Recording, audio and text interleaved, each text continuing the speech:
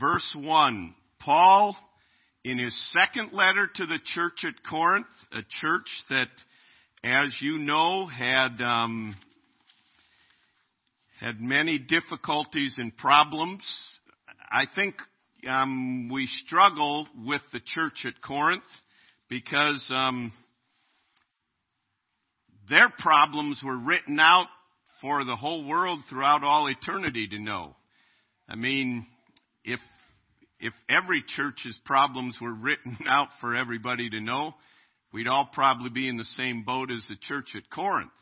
But they made some remarkable changes and had genuine repentance. And Paul wrote them again and addressed some other things. And some of it had to do with his own life, that some said, who is Paul that he has any business telling us anything? And yet, God had used him in that church in a mighty way. And in 2 Corinthians chapter 11, verse 1, we read, "Oh, that you would bear with me in a little folly, and indeed you do bear with me, for I am jealous of you with godly jealousy. For I have betrothed you to one husband, that I may present you as a chaste virgin to Christ. But I fear lest somehow, as the serpent deceived Eve by his craftiness, so your minds may be corrupted from the simplicity that is in Christ. For if he who comes preaches another Jesus, whom we have not preached, or if you receive a different spirit, which you have not received, or a different gospel, which you have not accepted, you may well put up with it. For I consider that I am not at all inferior to the most eminent apostles. Even though I am untrained in speech, yet am I not in knowledge. But if we have been thoroughly manifested among you in all things." He goes on and talks about the aspect of his ministry to them, that he didn't take personal funds and so on. But in this passage, he says, "I am jealous for you with a godly jealousy, for I have betrothed you to one husband, that I may present you as a chaste virgin to Christ."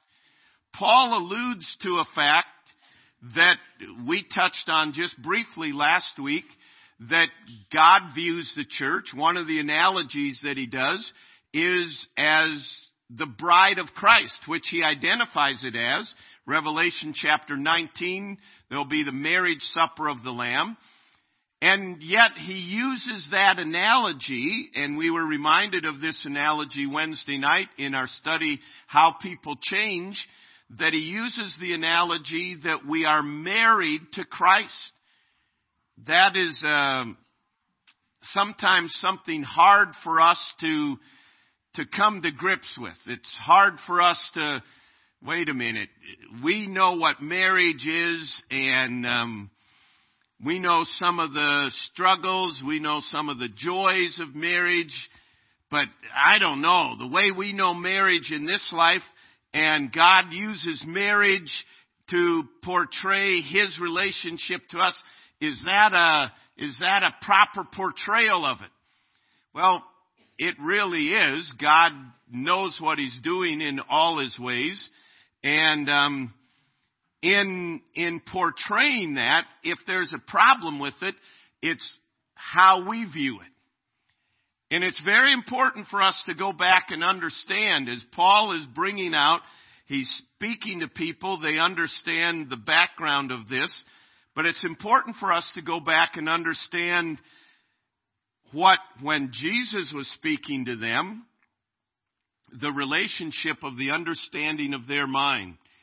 A Jewish wedding, we've alluded to this before, but a Jewish wedding involved quite a process.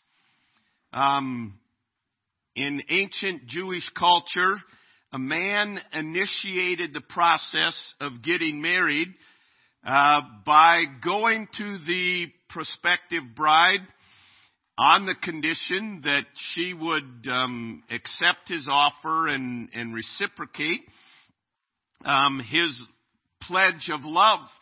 But he would come with a proposal. So first of all, there was this proposal. I'll just walk through the Jewish aspect of it, and then I'll come back and make application to us. Needless to say, it wouldn't go anywhere if there wasn't an acceptance. So, a man would take the initiative.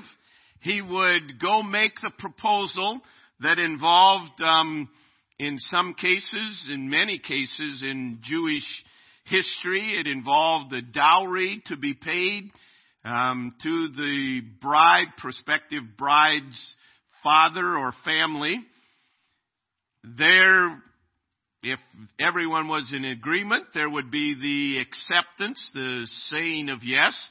And then there would be a betrothal ceremony. There would be the covenanting together. And this was especially true in first century Jewish marriages.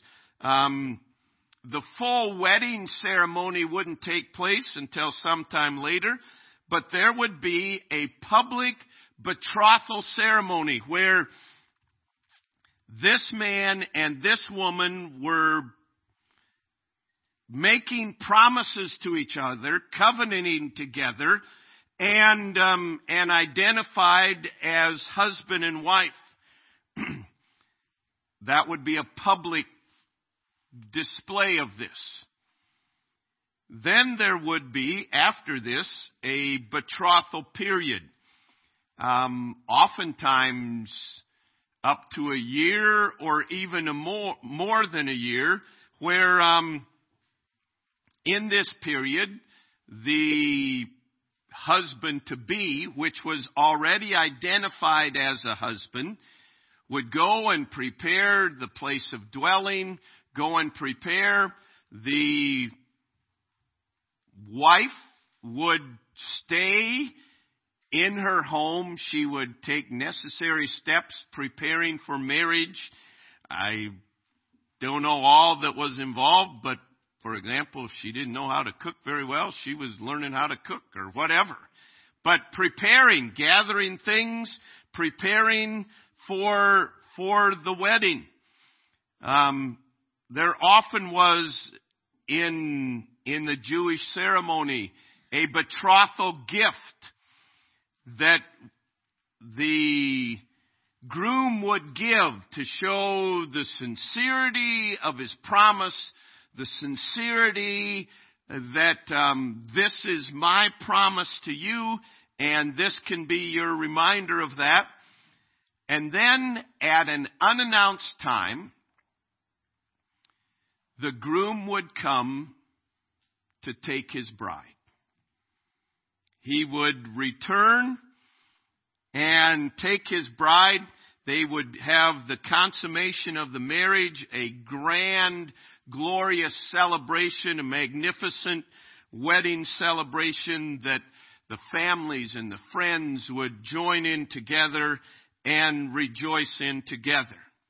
Now, this was in the mind of all these people. And even to the point when Paul writes to them and says, I have betrothed you to one husband, and I desire to present you as a pure virgin to Christ. He's writing this to the believers. He's writing this to the church. And we see the similarities of it. Making the analogy, if you haven't already, Christ, the groom, initiated coming to us. We did not initiate it. Christ initiated this. He came to seek and to save the lost. He came with, if you please, a proposal that Jesus Christ died for our sins, to pay the penalty for our sins, and if we accept his proposal, we have forgiveness of sin. We become betrothed to him. we become in a covenant relationship to Him. But it's dependent upon us accepting it, saying yes. The betrothal ceremony, publicly identifying. What do we publicly identify? That I have accepted the offer of Christ. It's through baptism. Publicly identifying. Well, then there is this period. We are in a covenant relationship with Christ, but it hasn't been fully consummated, and there's this period. But He's given us this gift, the gift of His Spirit. It is the seal. It is the earnest. The Holy Spirit is the earnest money. How many of you have ever bought a house and you put some earnest money down? That meant, I'm serious about this. I'm going to put $1,000 down. I'm going to make an offer on this, and I'm serious about this. The Holy Spirit is the earnest, the Bible says, the seal of our salvation. He is the gift to us to prove that Jesus Christ is serious in this covenant that He is in with us. And we now await the day. No man knows the day or the hour. Just like the bride did not know when the groom would come. She was to busy herself. She was to be ready. Now we await the return of Christ. We don't know the day or the hour. And Revelation 19, we're not going to take the time, but you can go there and read.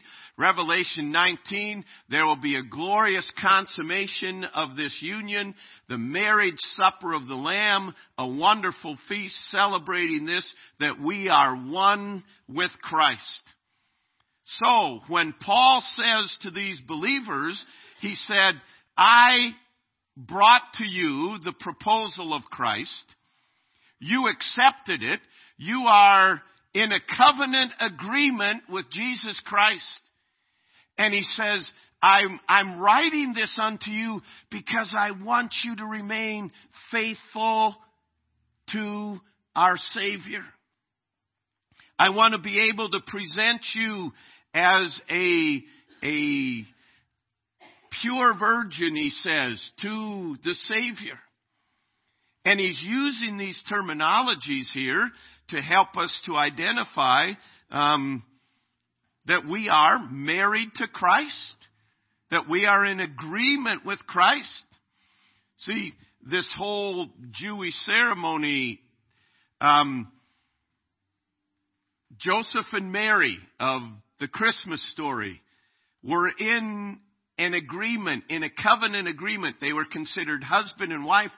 Although they had not consummated their marriage, they hadn't come down to the final steps of this, and that's why Joseph was concerned about this. Wait a minute, she has not kept this covenant. And Paul was concerned about it in relation to the believers at Corinth. It's a concern for us today. If you are here today and you have accepted Jesus Christ as your Savior, we indeed are waiting for the bridegroom. What does it mean to be waiting for the bridegroom? I want to just mention 4 things here today. Number 1, if you are waiting for the bridegroom, it was alluded to this Wednesday night in our study, you would have a desire to get to know the groom. I don't know, I haven't read in detail about it, but I would assume if here was a Jewish girl that is in a covenant agreement with a man to be his wife, that she would have a desire to know all that she can during this time before they come together. I mean, I can only imagine to find out, get the recipes from his mother of his favorite meals. What's his favorite? She wants to please him. She wants to do all that she can. So she wants to get to know him. Oh, he's an early morning person. That helps me understand. Oh, he does this. We are now in a covenant agreement, and our desire should be to get to know Jesus Christ. The more you know him, the more you will love him. See, this is what separates a human marriage from a relationship in the marriage with Christ. In a human marriage, it's not a given that the more you know him, the more you love him. Because sometimes the more you know him or her, it's like, oh, I didn't know their morning breath was that bad. Ooh, I didn't know they had that weird idiosyncrasy. Ooh, I didn't. That's what happens in human relationships. In our relationship with Christ, the more you know him, the more you will love him and appreciate him. Because there's never, oh, I didn't know he was like that. Because he's perfect. How many of you women married a perfect man? I knew I wouldn't see any hands. We won't ask the men how many married a perfect. It doesn't happen here.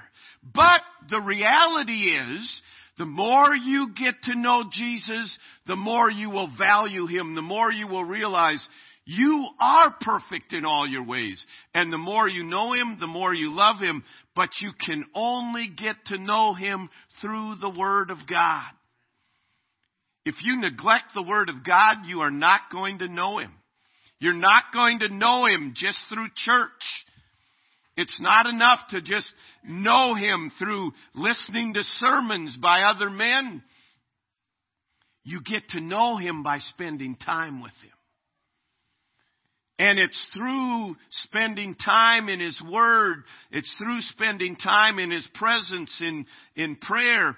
And understand, the more you get to know him, the more you realize, as we were reminded Wednesday night, in case you haven't noticed already, I've had 3 references to Wednesday night. If you haven't been here on Wednesday night, you should be here on Wednesday night to get some of these things that we're touching on here today. But on Wednesday night, they said, in our relationship with Christ, he brings all the assets, all the good things, and we bring all the liabilities. There is nothing good that we bring to this relationship.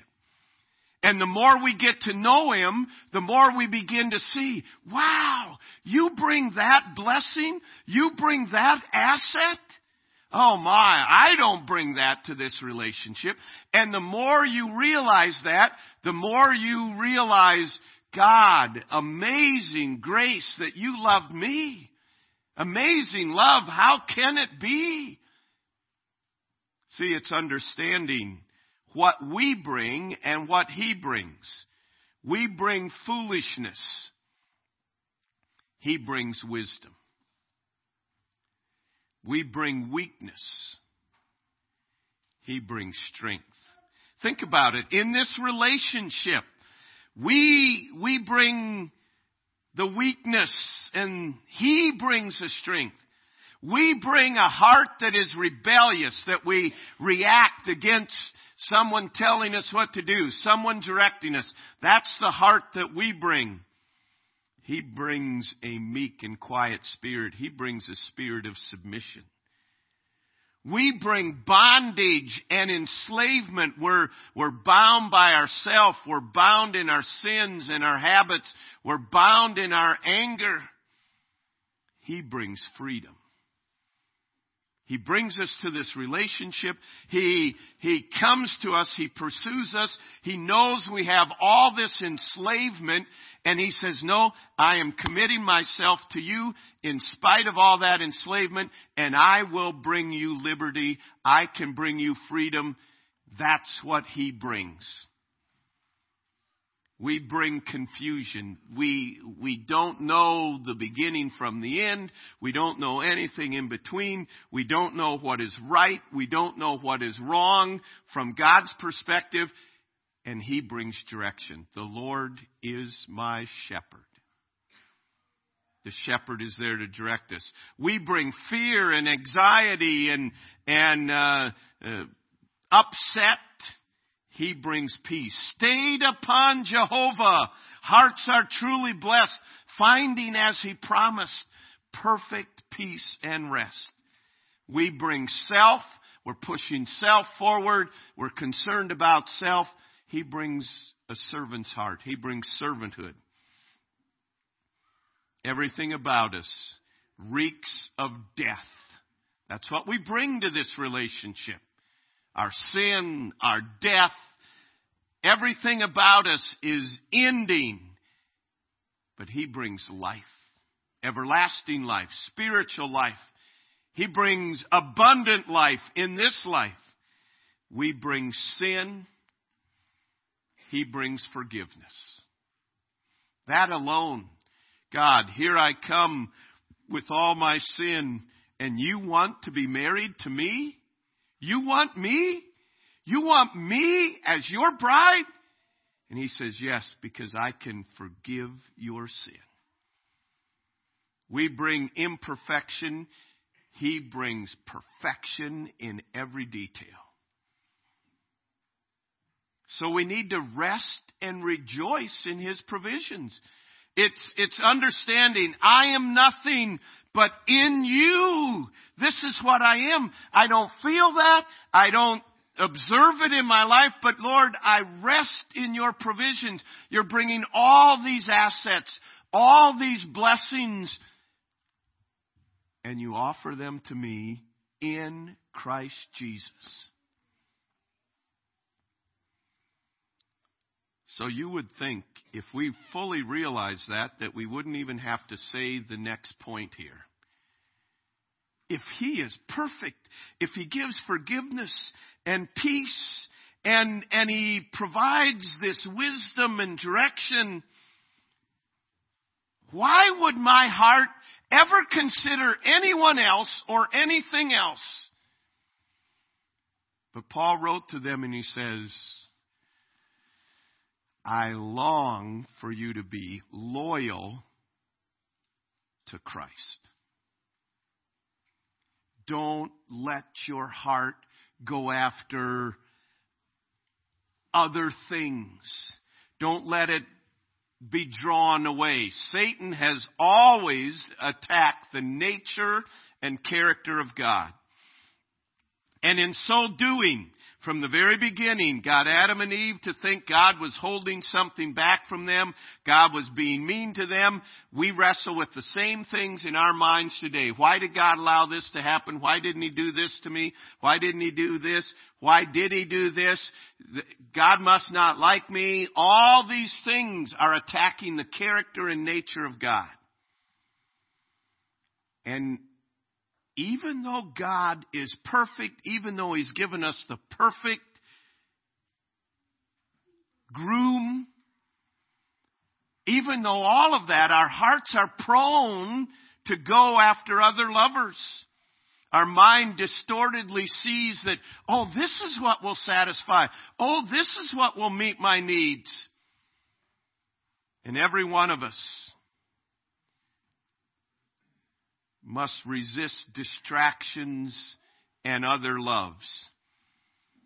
Every one of us, in one form or another, in physical life, have observed either personally or from a distance marital unfaithfulness.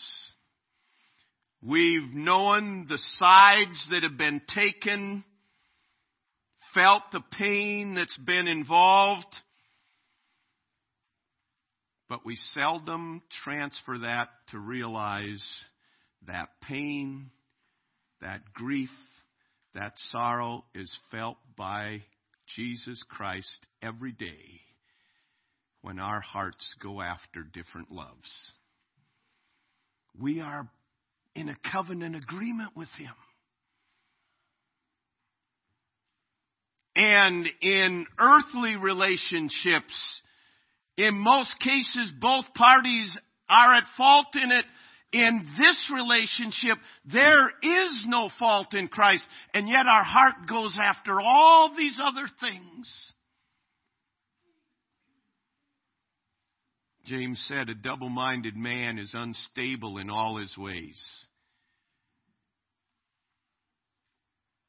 Our nation is as it is today is because as Christians we are, conservatively speaking, double-minded.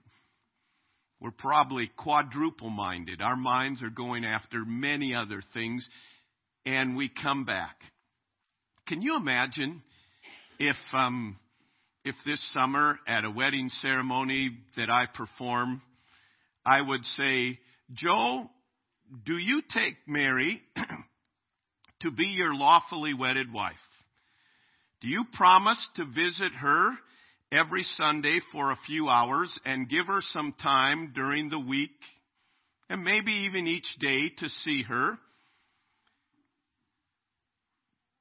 I understand you cannot promise that you will forsake all other lovers, but promise that you will regularly meet with her throughout the week.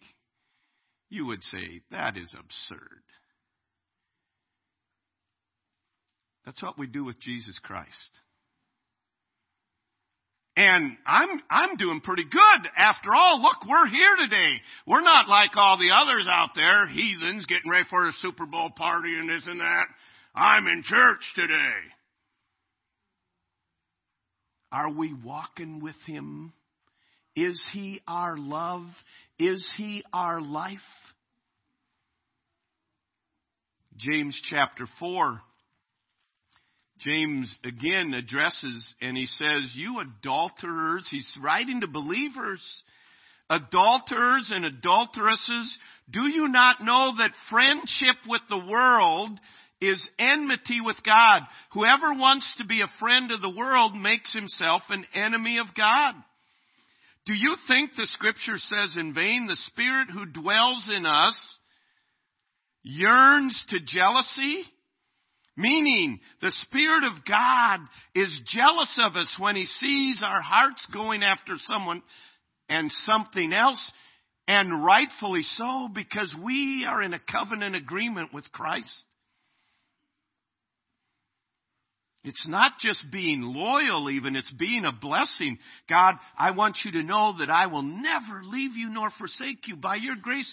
And not only that, I don't just want you to know I'm here. I want to be a blessing to you. I want to make your face smile. I want to bless you. Waiting for the bridegroom. You get to know the groom. You rest and rejoice in His provisions. You remain loyal to Him. And then lastly, you be prepared. Marriage requires a commitment. It requires being ready. Matthew 25, Jesus Christ gave the parable. The 10 virgins, 5 of them prepared their lamps. They didn't know when the groom would be coming. And 5 of them prepared and 5 didn't. And He said, in like manner, we don't know when Christ is coming again. A wise person will be prepared. Do you understand? Go back to the Jewish ceremony. Here's a young lady, and she's already in a covenant agreement with this man, and they're separated for this time. He's gone preparing, and in her mind, she's thinking about her husband to be, and she's dreaming about that and planning about that. And as the days and months, and let's say that generally speaking, it was around a year's time, she understands, wow, any day now, the love of my life will be coming. Any day, any night, I need to be ready. But that was on her heart and mind today, maybe today. and looking and longing and making sure she's ready and making sure everything is right and everything is in place, and she is ready to welcome and greet him. In like manner also, the coming of Jesus Christ should control our thoughts and our actions. I mean, just think, today may be the day that I am one with Christ. No more battle with the flesh, no more struggle with all these things. I will be one. I will be complete in him. That's what made John write in Revelation 19. He said, "Hallelujah, for the Lord God Almighty reigns. Let us rejoice and be glad and give him glory. For the wedding of the Lamb has come, and his bride has made herself ready." Can you truly say today, man, my love and my heart's desire is for Jesus Christ? Not just his coming to get us out of here, but I will be made one with him. That's what I long for. John then wrote, "Right, blessed are those who are invited to the wedding supper of the Lamb." There's going to be a grand and glorious celebration of Jesus Christ being united with his bride, the church. But right now we're in the waiting period. It doesn't mean we just sit back and pursue our own interest and do our own thing. It means we resist the distractions and the other loves, and we prepare and we look for his coming. Heavenly Father, I pray today that your Spirit would convict us of our adultery. I pray that your Spirit would convict us of spiritually being unfaithful to you. And Lord, I pray that we would be motivated with a greater love for you than we've ever had before. I pray if there are individuals here that have never accepted your proposal, never accepted your offer to love us unconditionally, Lord, I pray today they would be brought to this covenant relationship in you. While our heads are bowed and eyes are closed, you're here today and you'd say, "I am a believer, but Pastor, I wish you'd remember me in prayer that I would love God more." Would you just slip up your hands that we could pray for you? Amen.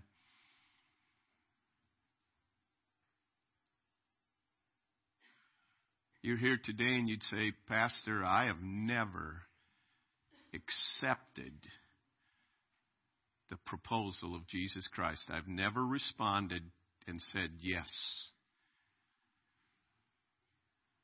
But I know that I need to. Would you pray for me today? Would you just slip up your hand that we could remember you in prayer?" Heavenly Father, thank you for your patient love. Lord, every one of us has nothing in which we can put forth to say we deserve your love.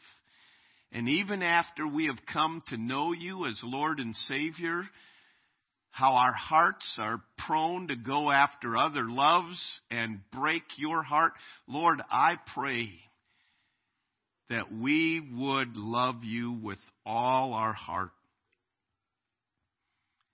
I pray that we would be a prepared bride. And Lord, that we would have more love to you, I pray.